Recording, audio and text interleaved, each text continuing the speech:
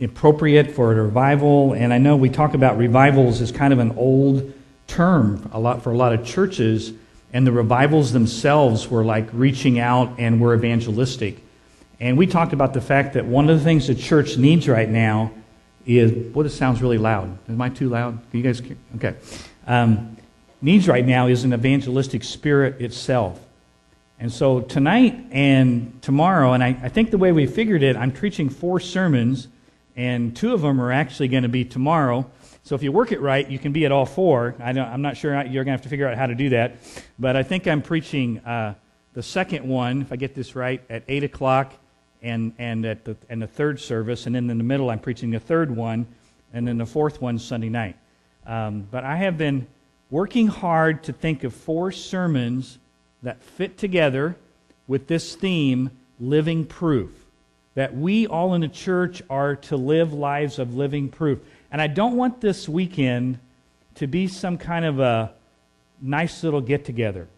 I really don't want it to be that. I want it to be an equipping weekend. I want it to be a challenging weekend for all of us. And guys, we're talking about eternity. We're talking about huge stuff. We're talking about the most important stuff we could be talking about right now. And if I were to even suggest a book for you to read right now, and I mentioned this book to James, it's called One Thing You Can't Do in Heaven. I don't know if you've seen that book. Somebody gave it to me recently by Mark Cahill. And think about it. What's one thing you can't do in heaven? Evangelism. You can't do evangelism in heaven. And this book is chock full of very interesting, up-to-date stories of Mark's life. And I think you'll read it. I don't think you'll be intimidated by the fact, well, I don't have the gift of evangelism, or I'm not as talented as Mark. He talks to so many people in natural ways and having spiritual conversations, and sometimes they're very small conversations, very people he meets in the mall, things like that. And he actually talks about meeting and talking to Michael Jordan and witnessing to him, which is very difficult for him to do, and he did it in a natural way. He didn't try to cram Jesus down Michael Jordan's mouth. But Mark used to be a basketball player for the University of Phoenix. He was very good friends with Charles Barkley. That's how he got involved in that scene with Michael Jordan. But it's like everybody from celebrities to the person that lives next door, how do you talk to them about Jesus? And just to read just a tiny bit at the beginning, to set our kind of theme for this weekend, he said, 300 million years from now, what will be the only thing that matters? 300 million years from now. Will it matter how much money you made? Will it matter what kind of car you drove? Will it matter who won the NCAA basketball tournament, which seems like everybody's concerned about right now? Will it matter who you took to the homecoming dance? No. He said 300 million years from now, the only thing that will matter is whether you're in heaven or hell. That's the only thing that will matter. And if that is the only thing that will matter then that should be one of our greatest concerns now.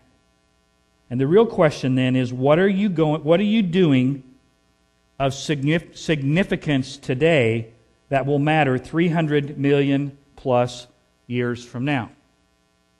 And then he mentions later, approximately 150,000 people will die today. 150,000 people will die today.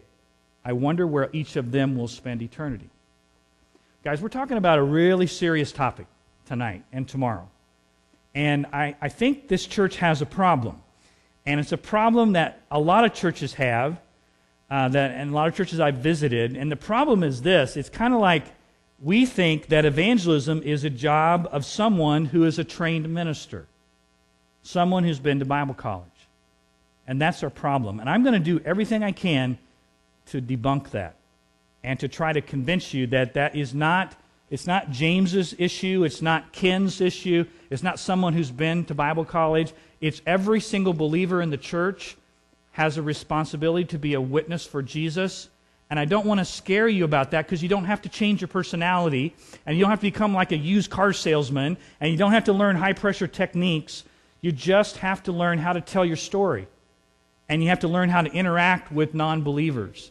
And so I'm praying that tonight will be kind of the start of that. And I want to lay the foundation with this title of Living Proof Through Authentic Lives. And we got to start here, guys. We got to start with our own lives. We are to be actual living proof that God is real and that God's love is real to the watching world. And we give that living proof through living real, authentic lives. I think some people passed out the kind of a slip of paper that has my outline. If you want to use that, you can. There's just 4 main points, and you can fill that in if you want to. The first one is authentic character. I want to talk, what does it mean to have authentic character? And we're going to look at Matthew 5, 14 through 16, and start with, and I think the scriptures are going to be on the screen, most of them tonight. Jesus said, "You are the light of the world. A city on a hill cannot be hidden. Neither do people light a lamp and put it under a bowl. Instead, they put it on a stand, and it gives light to everyone in the house.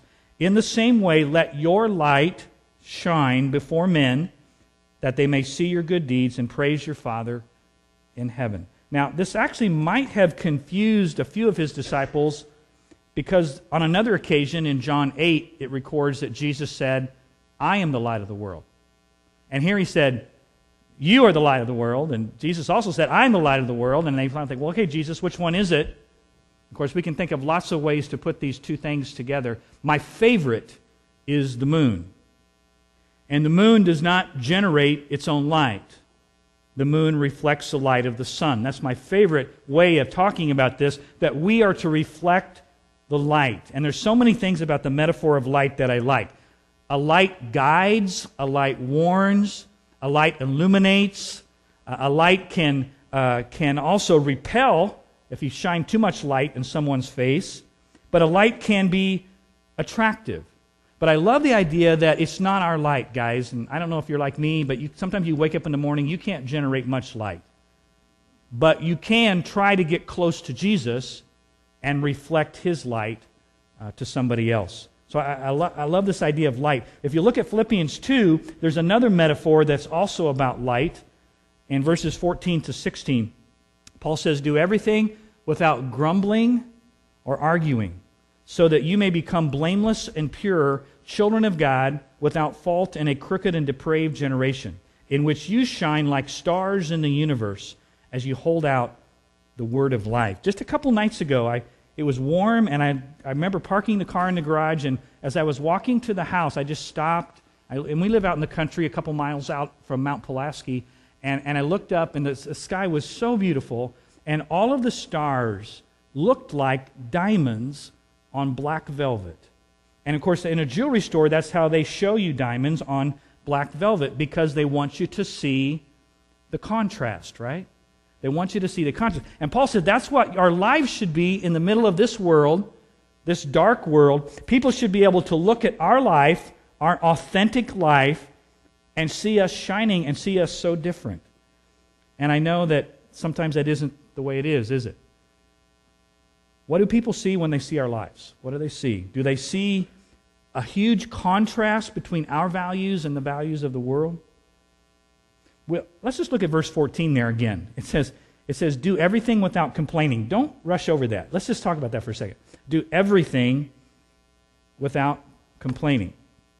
I think Americans are the worst complainers around.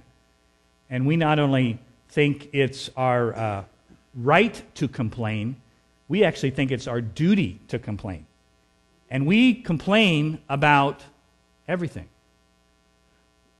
What if we just did that?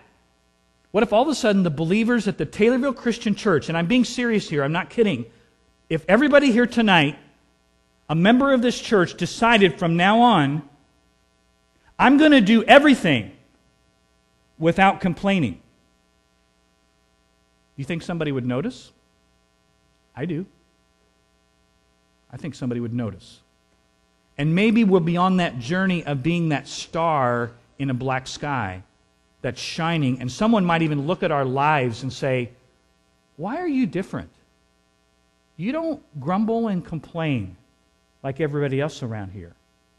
And we begin to think about the way we look to others. And I know most surveys, and I get discouraged when I read these surveys. My preacher at Mount Pulaski just gave one the other night at a board meeting, And it just basically, it seems to always come up that there's not much difference between Christians and non-Christians. And it almost doesn't matter what the category is. And we could talk about the amount of debt that we have. We could talk about the movies that we watch. We could talk about divorce rates. We could talk about viewing pornography. We could talk about how we gossip. I mean, we could talk about all these different categories, and we can say, can people tell the difference between a Christian and a non-Christian? And so many times we can't. And I just want to say, with God, character matters, and image is nothing.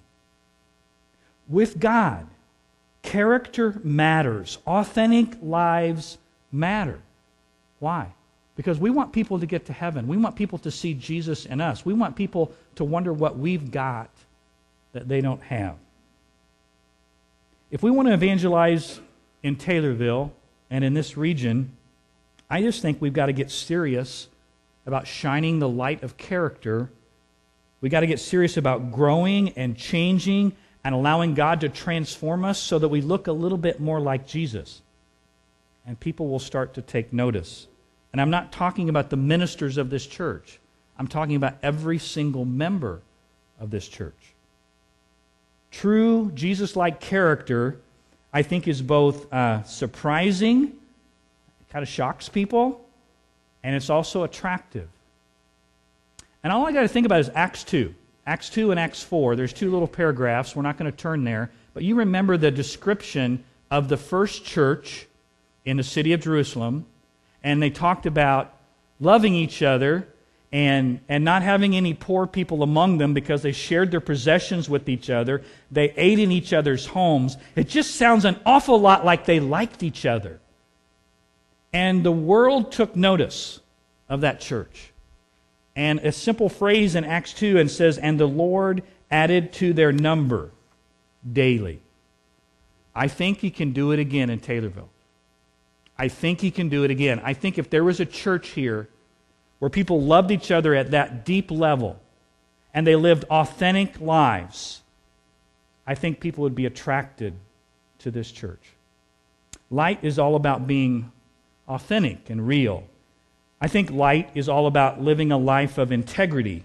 And the word integrity, the root of that word, it means wholeness and complete. It means a person who is undivided. And so a gut check question for us tonight would be, do you and I act out in our life and our speech what we deeply believe to be true? That's the question. Do we live it out? Did they have integrity? Do they go together? Brennan Manning said, the greatest single cause of atheism in the world is Christians who acknowledge Jesus with their lips and then they walk out the door and they deny it by their lifestyle. This is what an unbelieving world simply finds unbelievable. We got to start here, guys. Revival, you know the old phrase, revival's got to start with us. It's got to start with me, and it's got to start with you, looking at our heart, looking at our character. And I know what some of you are already thinking. You're thinking, Mike, I've already blown it. Mike, I've already made some bad decisions. Mike, I don't think I can be a good witness for Jesus because I've already blown it. Well, let me get to point number 2. Point number 2 is authentic confession. Authentic confession. Because when I talk about integrity tonight and an authentic life, I am not talking about a perfect life. That is not what I'm talking. None of you guys can do that anyway. Nobody can. Authentic confession, let's look at 1 John 1, verses 5 through 7. This is the message we have heard from Him and declare to you that God is light. In Him there is no darkness at all. If we claim to have fellowship with Him, yet we walk in darkness, we lie, and we do not live by the truth. And then notice what it says next in verse 7. But if we walk in the light, as He is in the light, we have fellowship with one another, and the blood of Jesus, His Son, purifies us from all sin. Walking in the light. What's that mean? I believe it means living a transparent life. A real life, an authentic life. It's not a fake life. You do not wear a mask. You don't have a Sunday life and a Saturday life. You don't have those. It's like what you see is what you get. You are the same person all the time. You are walking in the life. You are not fake. You are not phony. You are real. I did not say you are perfect. I just said you're real. And I think that's what we're looking for. Living a life of integrity doesn't mean a life of perfection. The fact is, we're all broken people. And we've all screwed up. We've all messed up. Every single one of us have done that. The point is, living a life of integrity is you're honest about it. You're honest about it. I just think it's easy to think that we've blown our witness when we mess up. And I just want to suggest tonight that we might actually be on the verge of a very strong witness for Jesus. It depends on what we do with it when we mess up. It depends on whether we try to hide it and pretend we didn't mess up, and then we are open to the accusation of hypocrite. Oh, that church over there, they're just full of a bunch of hypocrites. But if you confess it and you're honest about when you blow it, you might be surprised at how God uses an honest confession. Let me illustrate. I have a lot of students that work at Cracker Barrel in Lincoln. They work at Walmart and lots of other places. And let's just give an illustration of one night. Brandon. Brandon's one of my students who works at Cracker Barrel. He's a waiter there. And let's say Brandon, during the supper rush time, and all the people are going in and out of the kitchen, and it gets really heated, and some people were forgetting some of their assignments, and Brandon's getting a little bit upset about it, and he's finally getting upset at one of his coworkers, and then he lashes out at his coworker, and he just tells him, in no certain terms, that he wasn't happy about what he did, and he just kind of bawls him out. Well, let's say later that night, Brandon starts to calm down, and he realizes, holy cow, that wasn't very Christ-like. I think I may have blown my witness with my coworker. Could you imagine a conversation with me that night when they're checking out and getting ready to go home, and they go out in the parking lot, and Brandon says to his coworker, hey, could I talk to you for a second? Sure. I just want to apologize tonight for kind of blowing up at you during the supper rush. He said, I don't know if you know this or not, but I'm a follower of Jesus. I'm a Christian, and I know Jesus doesn't want us to treat people like that, and I'm really, really sorry. I just want you to know that might be the strongest witness that other person's ever heard about Jesus Christ. And it did not come from a perfect person. It came from an honest person. So tonight, when I talk about authentic lives, that's what I'm talking about. I'm talking about being real, being authentic with how we deal with things. And I've always wondered how a person could be blameless. And I remember hearing the word blameless, like even in the list of qualifications for an elder. And I'm thinking, well, how could a person be blameless? And I used to think blameless equaled perfection. And then I finally thought of a way that I could be blameless. And this is just my thinking on this, and I don't know if this is a good way to think or not, but I thought, you know what, when you blame someone, it's an accusation of another person who kind of catches you and accuses you of doing something. And I said, you know what I could do is when I blow it, when I screw up and I mess up, how about if I just blame myself first really quickly and in front of other people and say, man, I did it, I'm sorry, that was me. Guess what? If I blame myself first through open confession, nobody else can blame me. I've taken that away. Does that make sense what I'm trying to say? You can live a blameless life if you live a confessing life. And if you are confessing, you're being authentic, you might be surprised how God will use all of us broken people who keep screwing up. If we would just be honest. I think part of the secret to reaching out to broken people and lost people is admitting that we too are broken and that we are on the same level. I just think we need horizontal definitions of evangelism. We need ones that go like, you've heard them, one beggar telling another beggar where to find some bread. That's horizontal, isn't it? Or one sinner telling another sinner where to find grace. That's horizontal. And our problem comes whenever we look down on people. And if we catch ourselves looking down on someone with a condemning attitude, we have lost the power of evangelism in that moment. Does that make sense? We've got to realize that we are broken people, and we need God's grace just like everybody else.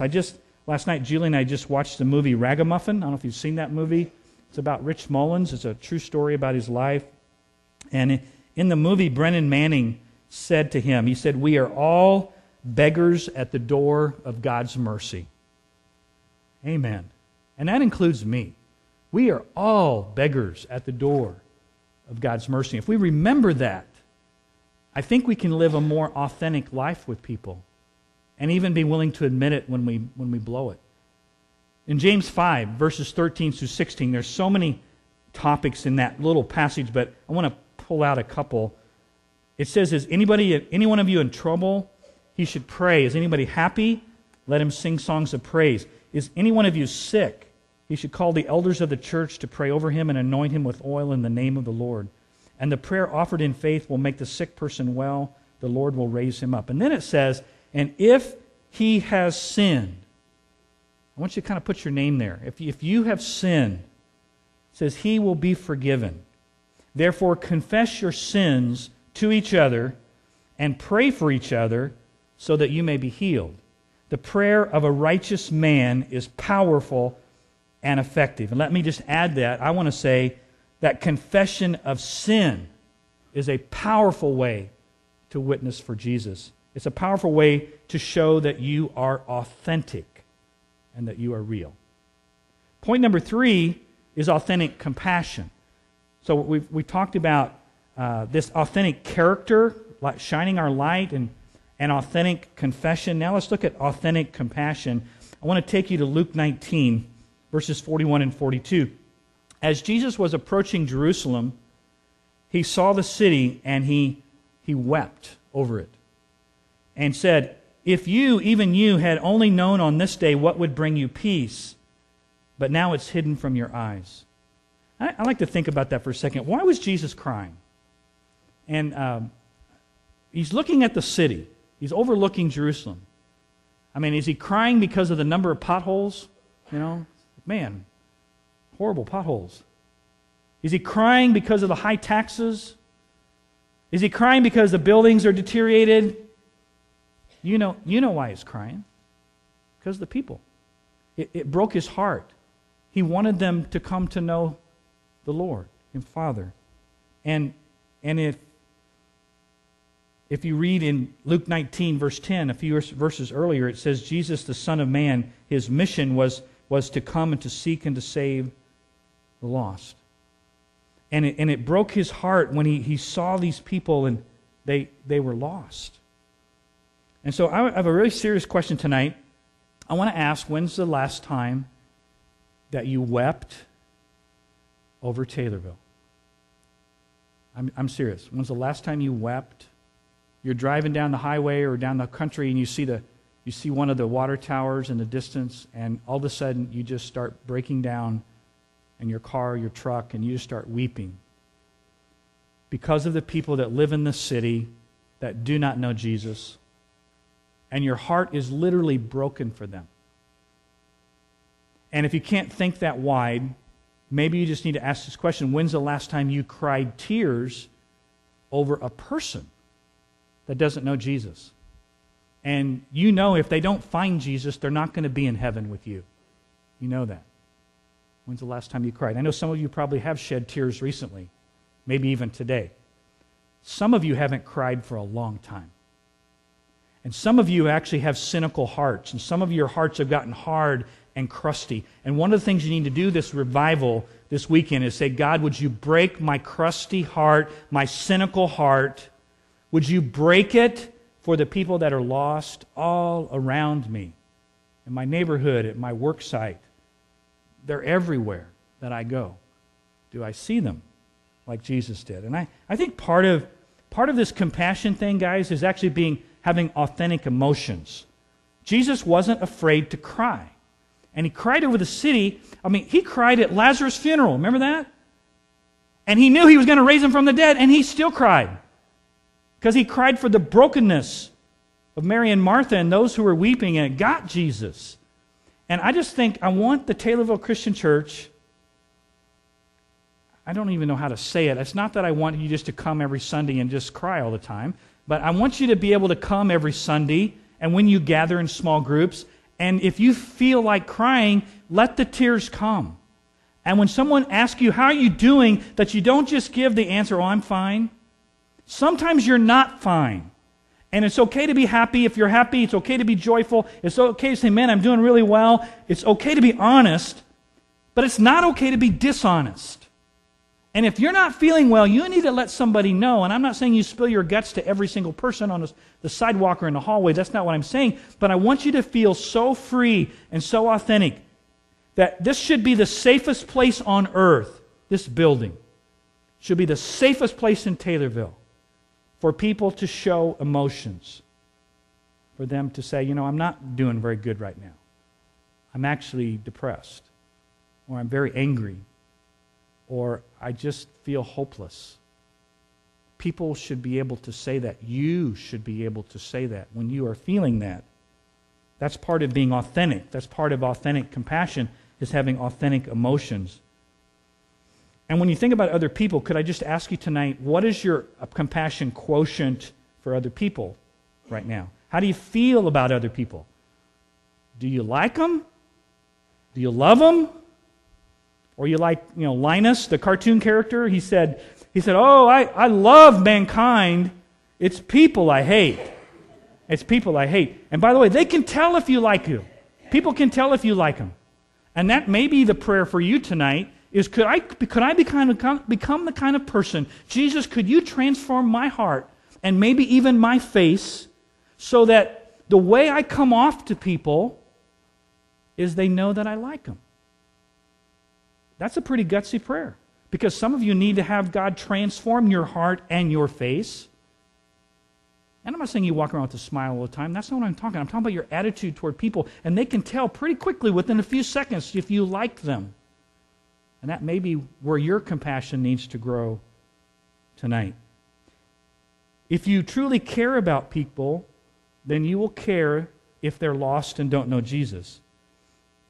Let me ask a question about searching for people that are lost. And let me just give an illustration. Let's say someone was physically lost. And I'm going to use an illustration in my own family. This did not happen, but this could have happened. Let's go back to when my youngest daughter, Sammy, let's say she was a preschooler. And she was always very active. And we live out in the country, Mount Pulaski, and we're surrounded on three sides by cornfields. Sometimes we have beans, but it seems like we have corn a lot. And some years we just have corn on all three sides. And you know what I'm talking about when you're in a situation like that and the cornfields are really high and it surrounds your house and you've got a small child, and Sammy was very active, and you could just imagine if one day I'm away at work and Julie's home and she's working in the kitchen and she goes to another room and for some reason the kitchen door didn't get latched. And Sammy pushes it, and she goes out on the deck and goes down into the backyard, and she just takes off into the cornfield, and she just goes. And it takes a couple minutes for Julie to realize that she's gone, and she's, Sammy, where you at? And she goes out on the deck, Sammy! And she looks all over and she starts panicking, and she can't find her. And her thought is she must have went into the cornfield.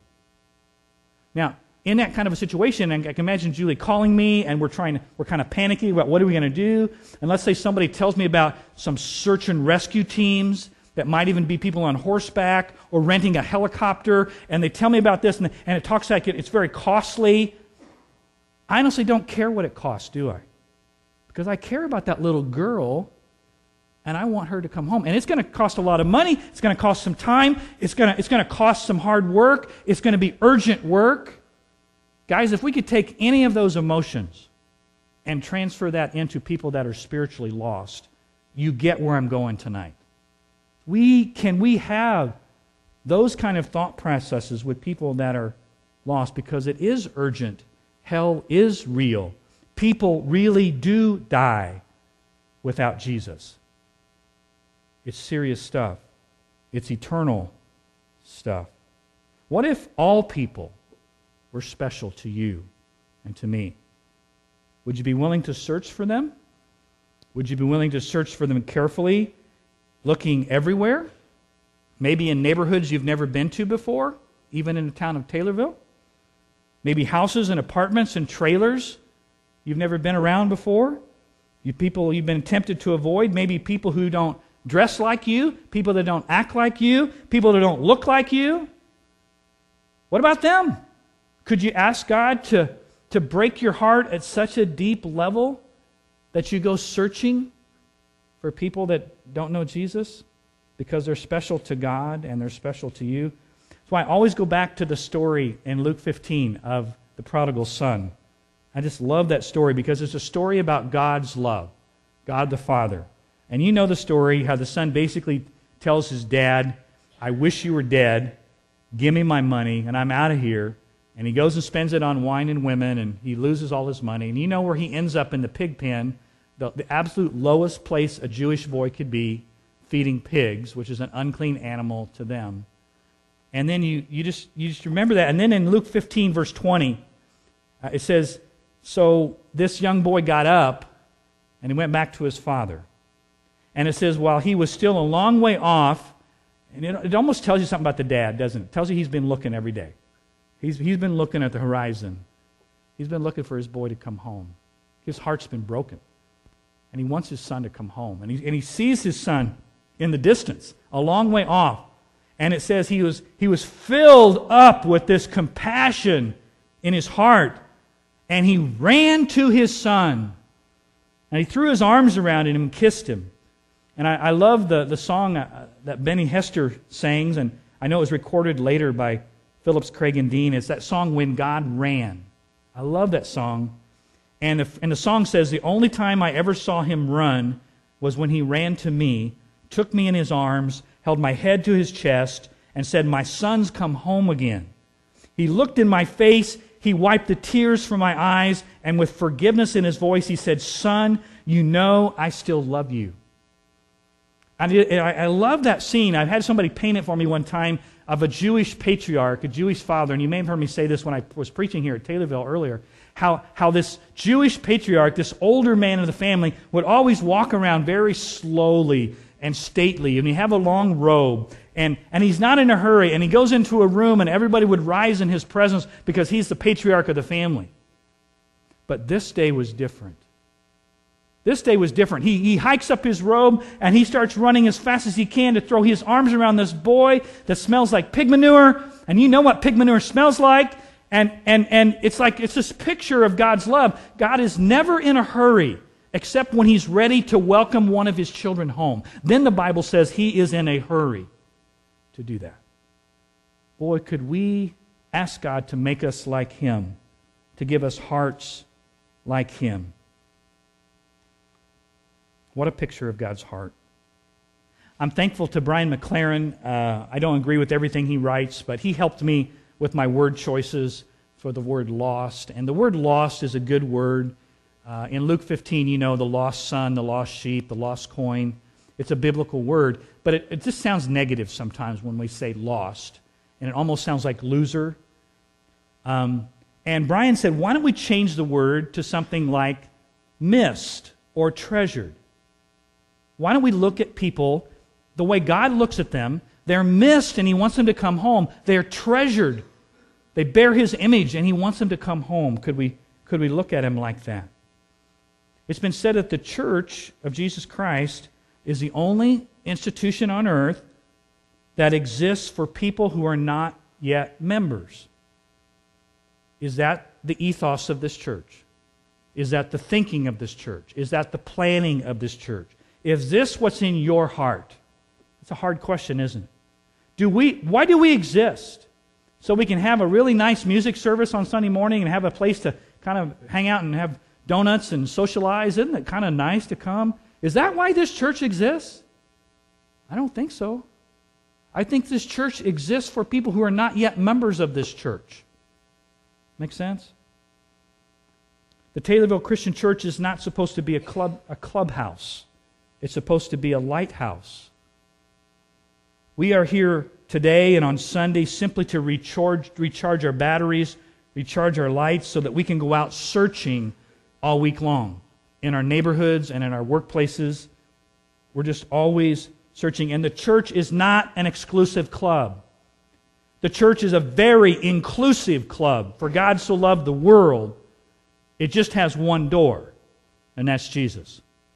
But it's not exclusive. It's inclusive. The lost are broken, but they're treasured and they're missed. Are you willing to pray, Lord, break my heart for the lost? Give me your eyes, give me your heart, so when I can see those who are lost and treasured and missed all around me. I've got one more point, last point tonight, is authentic conviction. So we talked about authentic character and compassion and confession. Now it's conviction. I kind of think this is what the world's waiting for. Somebody that really believes in something, and they're willing to stand up for it, not in bitterness, but with conviction. That they're actually, I think we're waiting for that for politics too, aren't we? We're waiting for lots of things. We're just waiting for someone to be a leader that has convictions, and they're willing to stand up for it and even take the heat for it. Acts 4, 18 through 20. I don't know, I read this and I just want to be like Peter and John. Don't you? Well, think about Peter and John and the pressure they were under. They've been hauled into the Sanhedrin. And it says in verse 18, then they called them in again, and they commanded them not to speak or teach at all in the name of Jesus. And I just like the way Peter replied. But Peter and John replied, judge for yourselves whether it is right in God's sight to obey you rather than God. For we cannot help speaking about what we have seen and heard. We can't shut up about it. We can't close our mouths about it. I'm sorry, you can beat us again, throw us back in prison if you want, but we cannot stop speaking about Jesus because He is the most important thing in the world to us.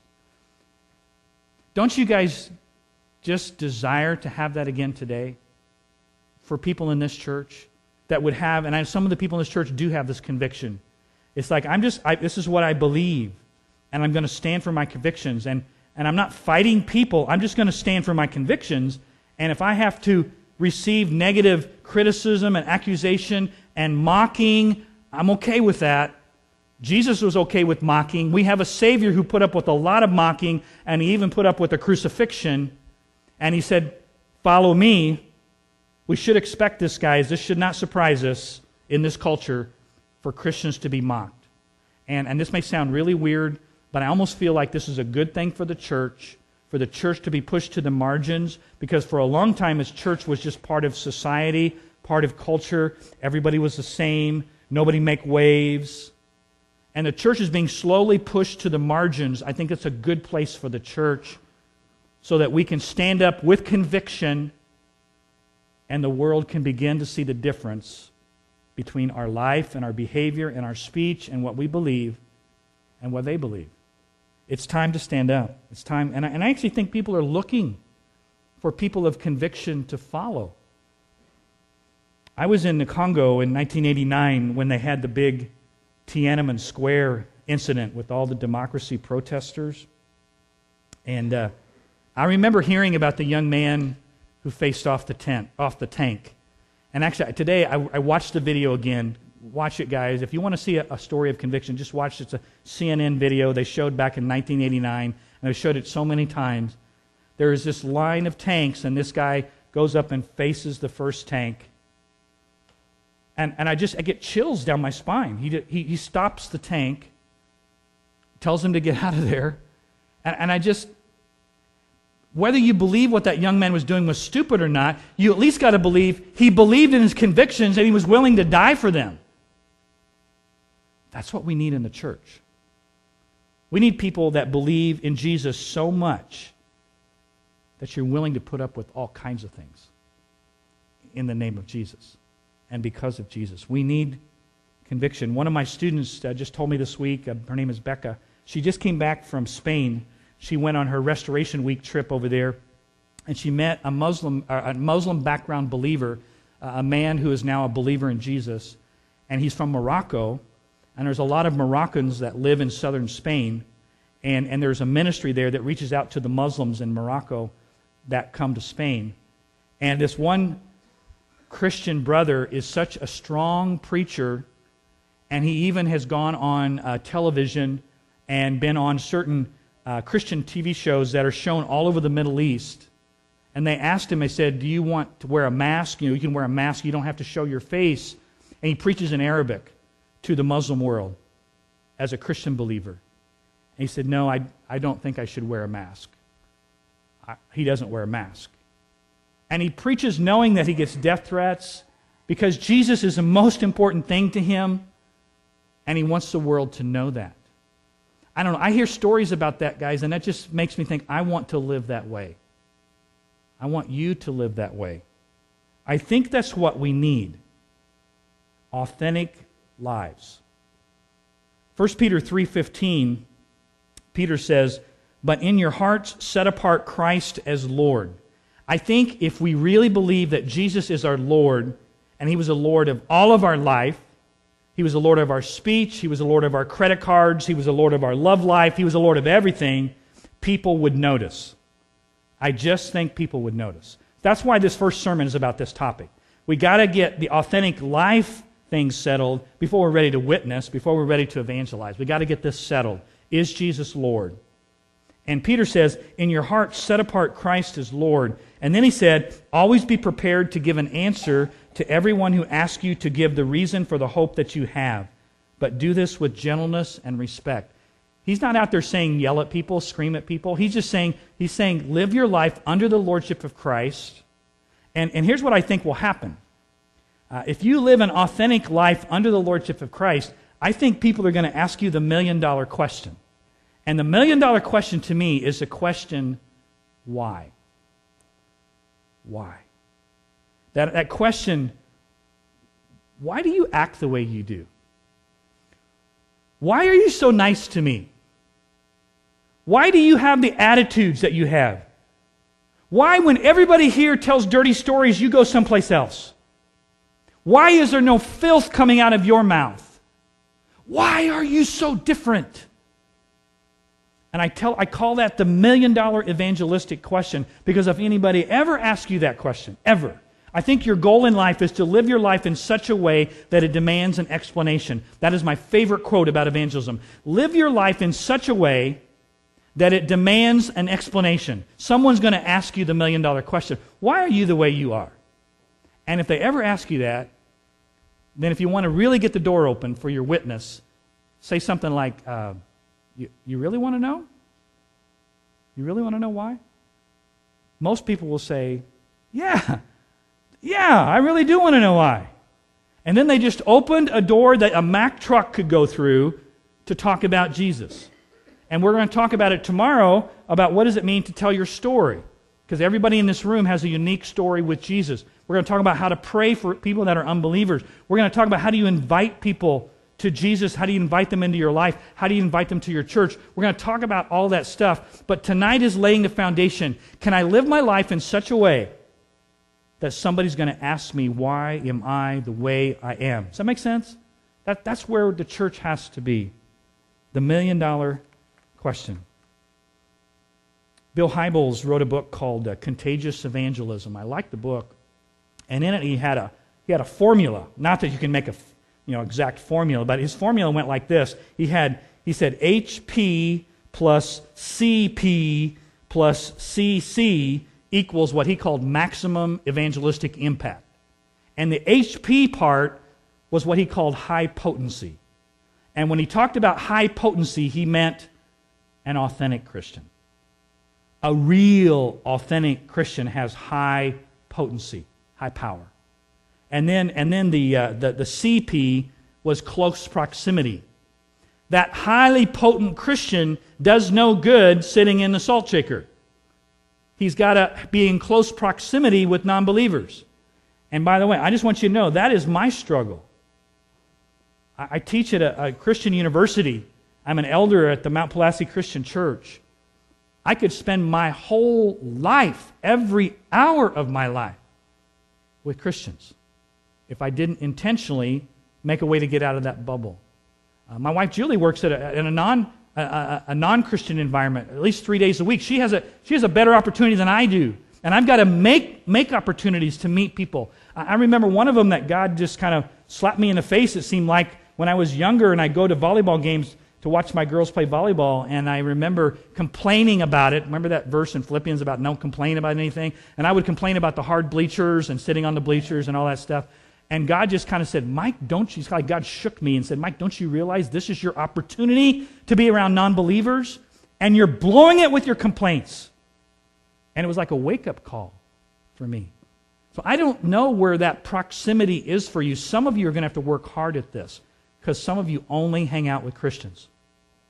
Some of you in this church do not have to work hard at this because you're around non-Christians all the time. So the question is, what do we do? Are we highly potent? And the CC stands for clear communication, which we'll talk about that later too. But the question for tonight, what would happen? Just dream with me for a minute. What would happen if all the members of the Taylorville Christian Church, if all of them were living proof, living authentic Christian lives, lives for Jesus? What would happen? Now, I'm not just talking about living proof inside these four walls. I've got a couple slides here I want to show. I really appreciate the team here working on this. Let's go to the next slide. I think you notice what that is. Those are the walls of the building, and I know what you're tempted to say, and you're tempted to think. You're tempted to say, there's the church. There's the Taylorville Christian Church, and that is not true.